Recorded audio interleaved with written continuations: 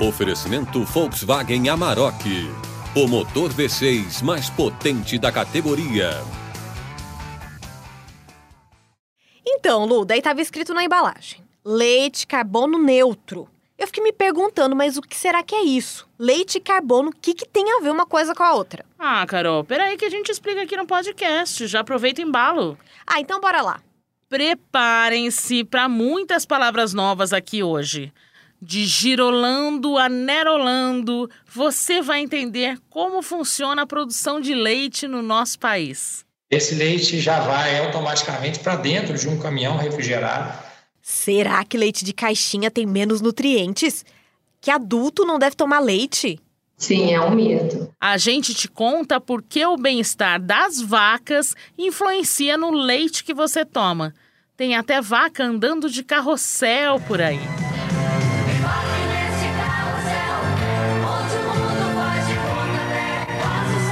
O carrossel não para. Ele vai rodando, as vacas vão entrando. Este é o podcast semanal de Onde Vem o que eu como. Dessa vez é o que eu bebo. E tá aí um tema cheio de curiosidades, viu? Se prepare. Eu sou a Lu Oliveira. E eu sou a Carol Lorenzetti. Do integral ao desnatado, passando pelo zero lactose, o podcast de hoje te explica tudo sobre essa bebida. Lá se vão 8.000 anos, desde que os nossos antepassados domesticaram o gado. O que provavelmente aconteceu é que o homem percebeu que poderia aproveitar o alimento que as vacas ofereciam para os filhotes. Aqui no Brasil, adivinha? As primeiras raças de gado vieram com os colonizadores. Parece que a gente fala isso todo episódio, né?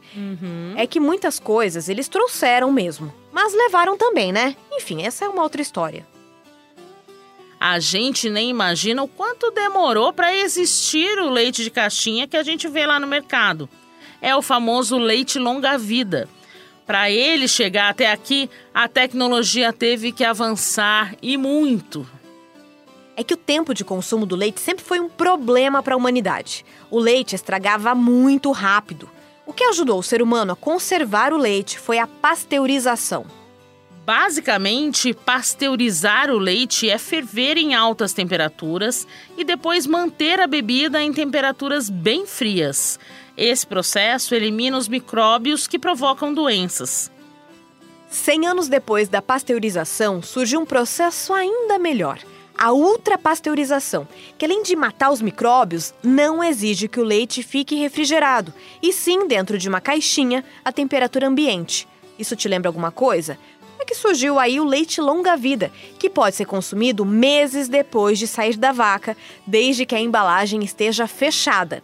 Depois de aberto, o leite de caixinha deve ser consumido em até 3 dias. Já vi gente que tentou desafiar esse limite. Quem será, hein, Lu? Alô, lá em casa. Mas a gente só dá bom exemplo aqui, né? Abafa.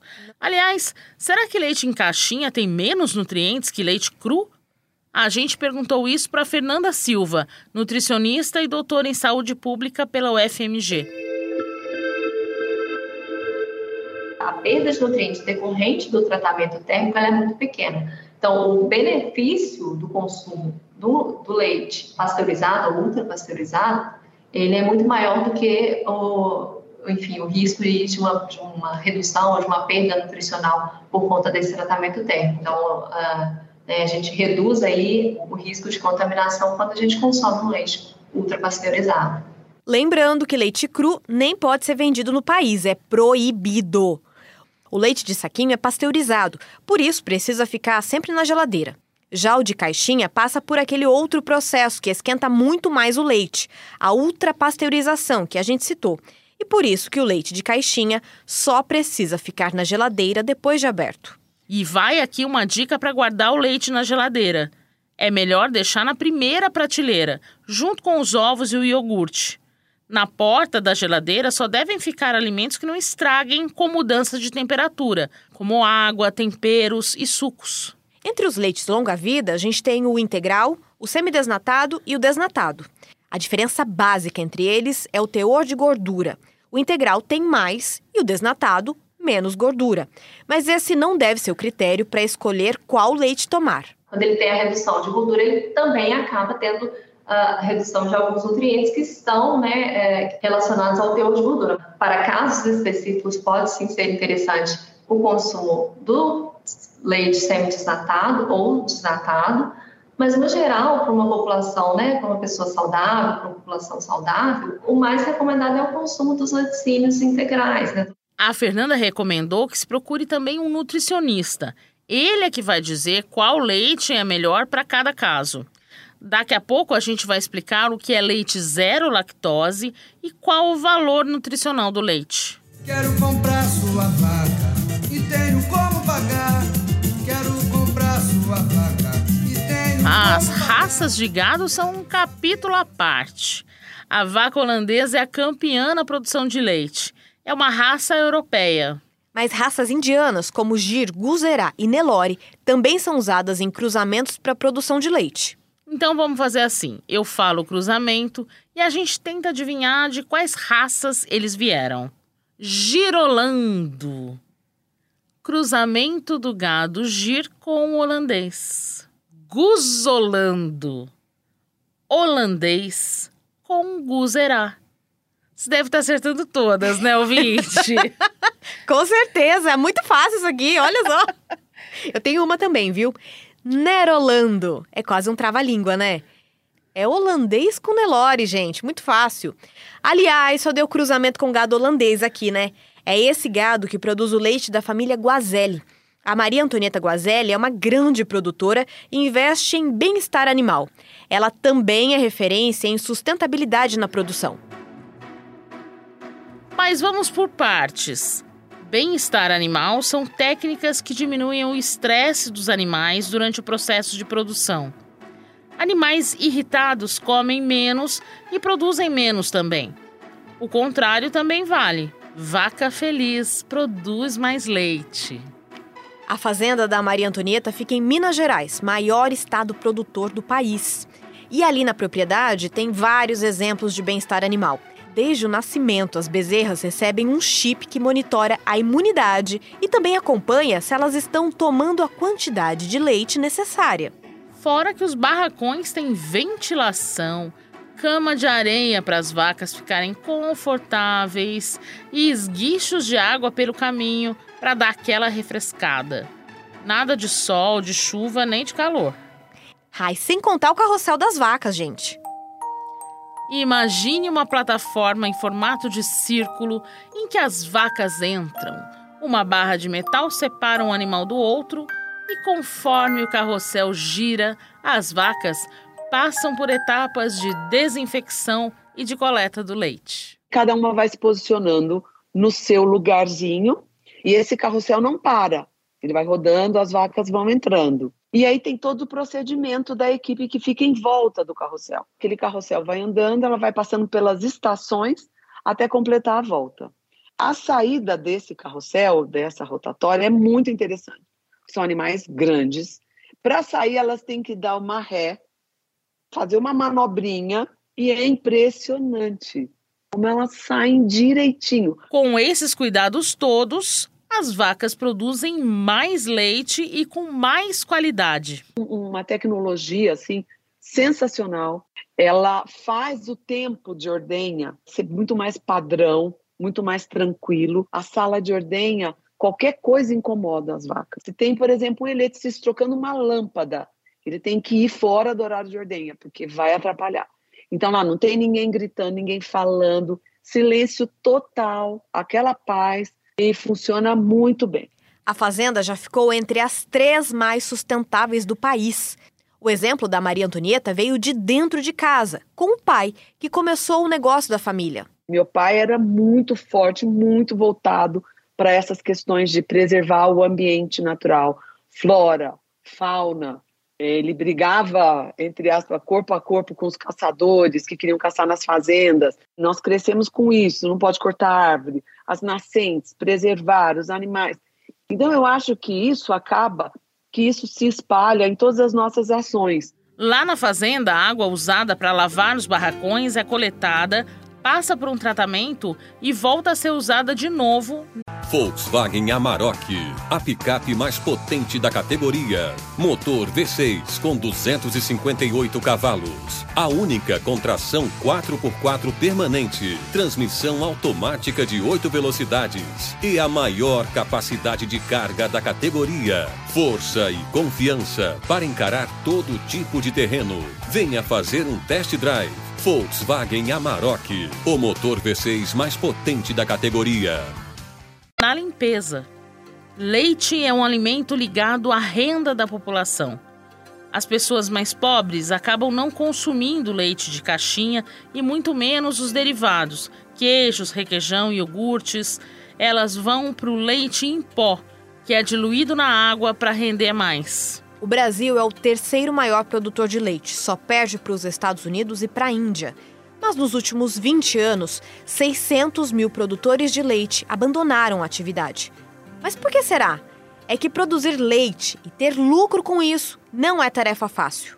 À medida que a tecnologia vai avançando e vai exigindo mais das propriedades, mais eficiência, mais controle, mais tecnologia, obviamente que a gente começa a ter um processo de redução do número de produtores. O Glauco Carvalho, pesquisador da Embrapa que ouvimos agora, explicou o caminho do leite a partir da ordenha. Esse leite sai da vaca, vamos dizer assim, ele já entra num tanque refrigerado, aí o caminhão do laticínio chega na propriedade, conecta no tanque refrigerado, esse leite já vai automaticamente para dentro de um caminhão refrigerado, daí esse caminhão segue para o laticínio. Ao chegar no laticínio, ele vai sendo direcionado para os diversos derivados que a gente tem. Vai para queijo, vai para leite em pó, vai para iogurte, vai para leite UHT. Ele é transformado no derivado, embalado, e dali esse produto também sai para o supermercado e aí vai estar na gôndola à disposição dos consumidores. Café com leite é de Deus. Café com leite. Depois de ouvirmos aqui o mestre Martinho da Vila, vamos filosofar um pouco, Carol? Vamos! Existem vários caminhos para que a gente chegue ao mesmo resultado, né? Que no caso seria o leite na prateleira do mercado. Ah, é hora de falar daquele assunto? Chegou a hora. Vou te explicar. O nome dele é Leite Carbono Neutro. Conheceu ele no Tinder, Lu? Não. Tem em lojas de produtos orgânicos. A gente tem que entender primeiro como funciona a alimentação das vacas. O gado come tanto ração feita de grãos quanto pasto, certo? Só que para conseguir digerir o pasto, o sistema digestivo da vaca elimina gases que contribuem para o efeito estufa, um problemão. Na verdade, ao contrário do que a maioria das pessoas acredita, a grande emissão de gases de efeito estufa por parte dos ruminantes é através da erutação, ou seja, o popular arroto, né? A turma costuma acusar o pum da vaca, né? A flatulência, mas não, na verdade a grande emissão é através da erutação. Essa voz é do Luis Fernando Laranja, que é produtor de leite carbono neutro. Ele explicou que existem alternativas para que as vacas emitam menos gases poluentes durante a digestão. Se nós usamos mais grãos na dieta das vacas e menos capim e menos alimento volumoso, há uma menor produção de metano. Outra alternativa é colocar aditivos na dieta das vacas que diminuem a emissão desses gases. Mesmo assim, não dá para zerar essa conta. Por isso, ele compensa de outro jeito, plantando árvores. Porque no processo de crescimento das árvores, elas absorvem CO2 da atmosfera. Então, é uma conta, é uma matemática. Você emite de um lado e sequestra de outro lado. E com isso, você pode zerar as emissões, ou seja, neutralizar as emissões. Então, o que significa levar um leite carbono neutro para casa? O consumidor está levando um leite que não gera absolutamente nenhum efeito sobre as mudanças climáticas. A visão este é o melhor leite para o planeta. O Luiz disse que é possível sim que essa iniciativa se espalhe pela cadeia produtiva do leite. Eu diria que essa é a estratégia de sobrevivência no longo prazo, não só do setor de produção de leite, mas de todas as proteínas animais. O que nós temos aí pela frente é um movimento muito relevante, muito acelerado, de um novo comportamento por parte dos consumidores, que vão exigir produtos cada vez mais ambientalmente adequados. Nossa, tá faltando leite zero lactose ainda. Lactose é um açúcar natural presente no leite.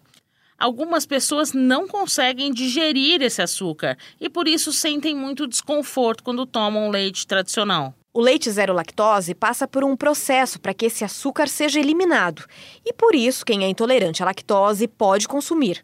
Agora, quem é alérgico a leite, aí não pode consumir nenhum tipo de leite. E por falar em não consumir, é mito que o leite não seja recomendado para adultos. Deixa que a nutricionista Fernanda Silva explica. O consumo de leite pela população adulta é muito importante. Claro que a criança ela precisa, né, e ela deve consumir uma quantidade maior, porque principalmente, né, no início da infância e né, durante todo o processo aí de desenvolvimento, né, mas entre adultos também é muito importante, porque o leite é fonte de cálcio, né? E a gente sabe que com o envelhecimento a gente tende a ter perda óssea, né? Durante a vida adulta é importante consumir o leite por conta mesmo desse papel, né? Na manutenção óssea e também para prevenir a osteoporose.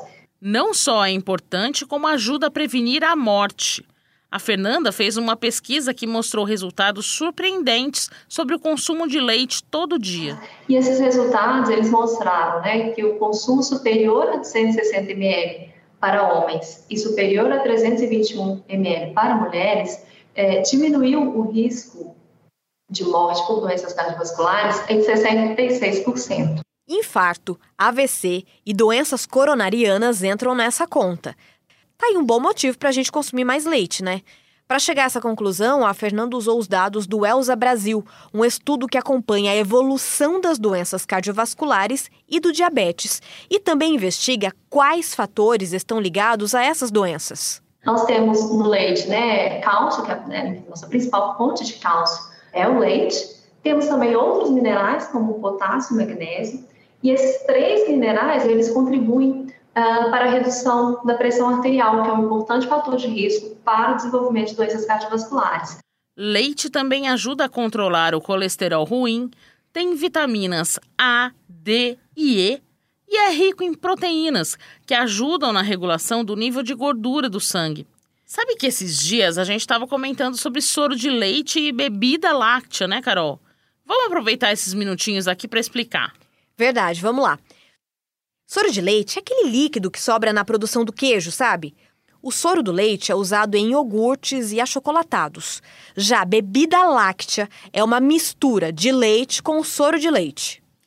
Essa mistura é mais barata que o leite tradicional, mas, por outro lado, o valor nutricional da bebida láctea também é menor. Ufa, quanto assunto, hein? E dia do leite, será que tem? Sempre tem, Carol. Tem dia pra tudo. O Dia Mundial do Leite é 1º de junho. E semana que vem, hein? Vamos ter de onde vem o que eu como, o que eu bebo. Qual a pedida, Carol? Vai ser o que eu como, Lu. Um alimento que está na base alimentar brasileira, que é importantíssimo. A mandioca. Eita, que esse também tem história.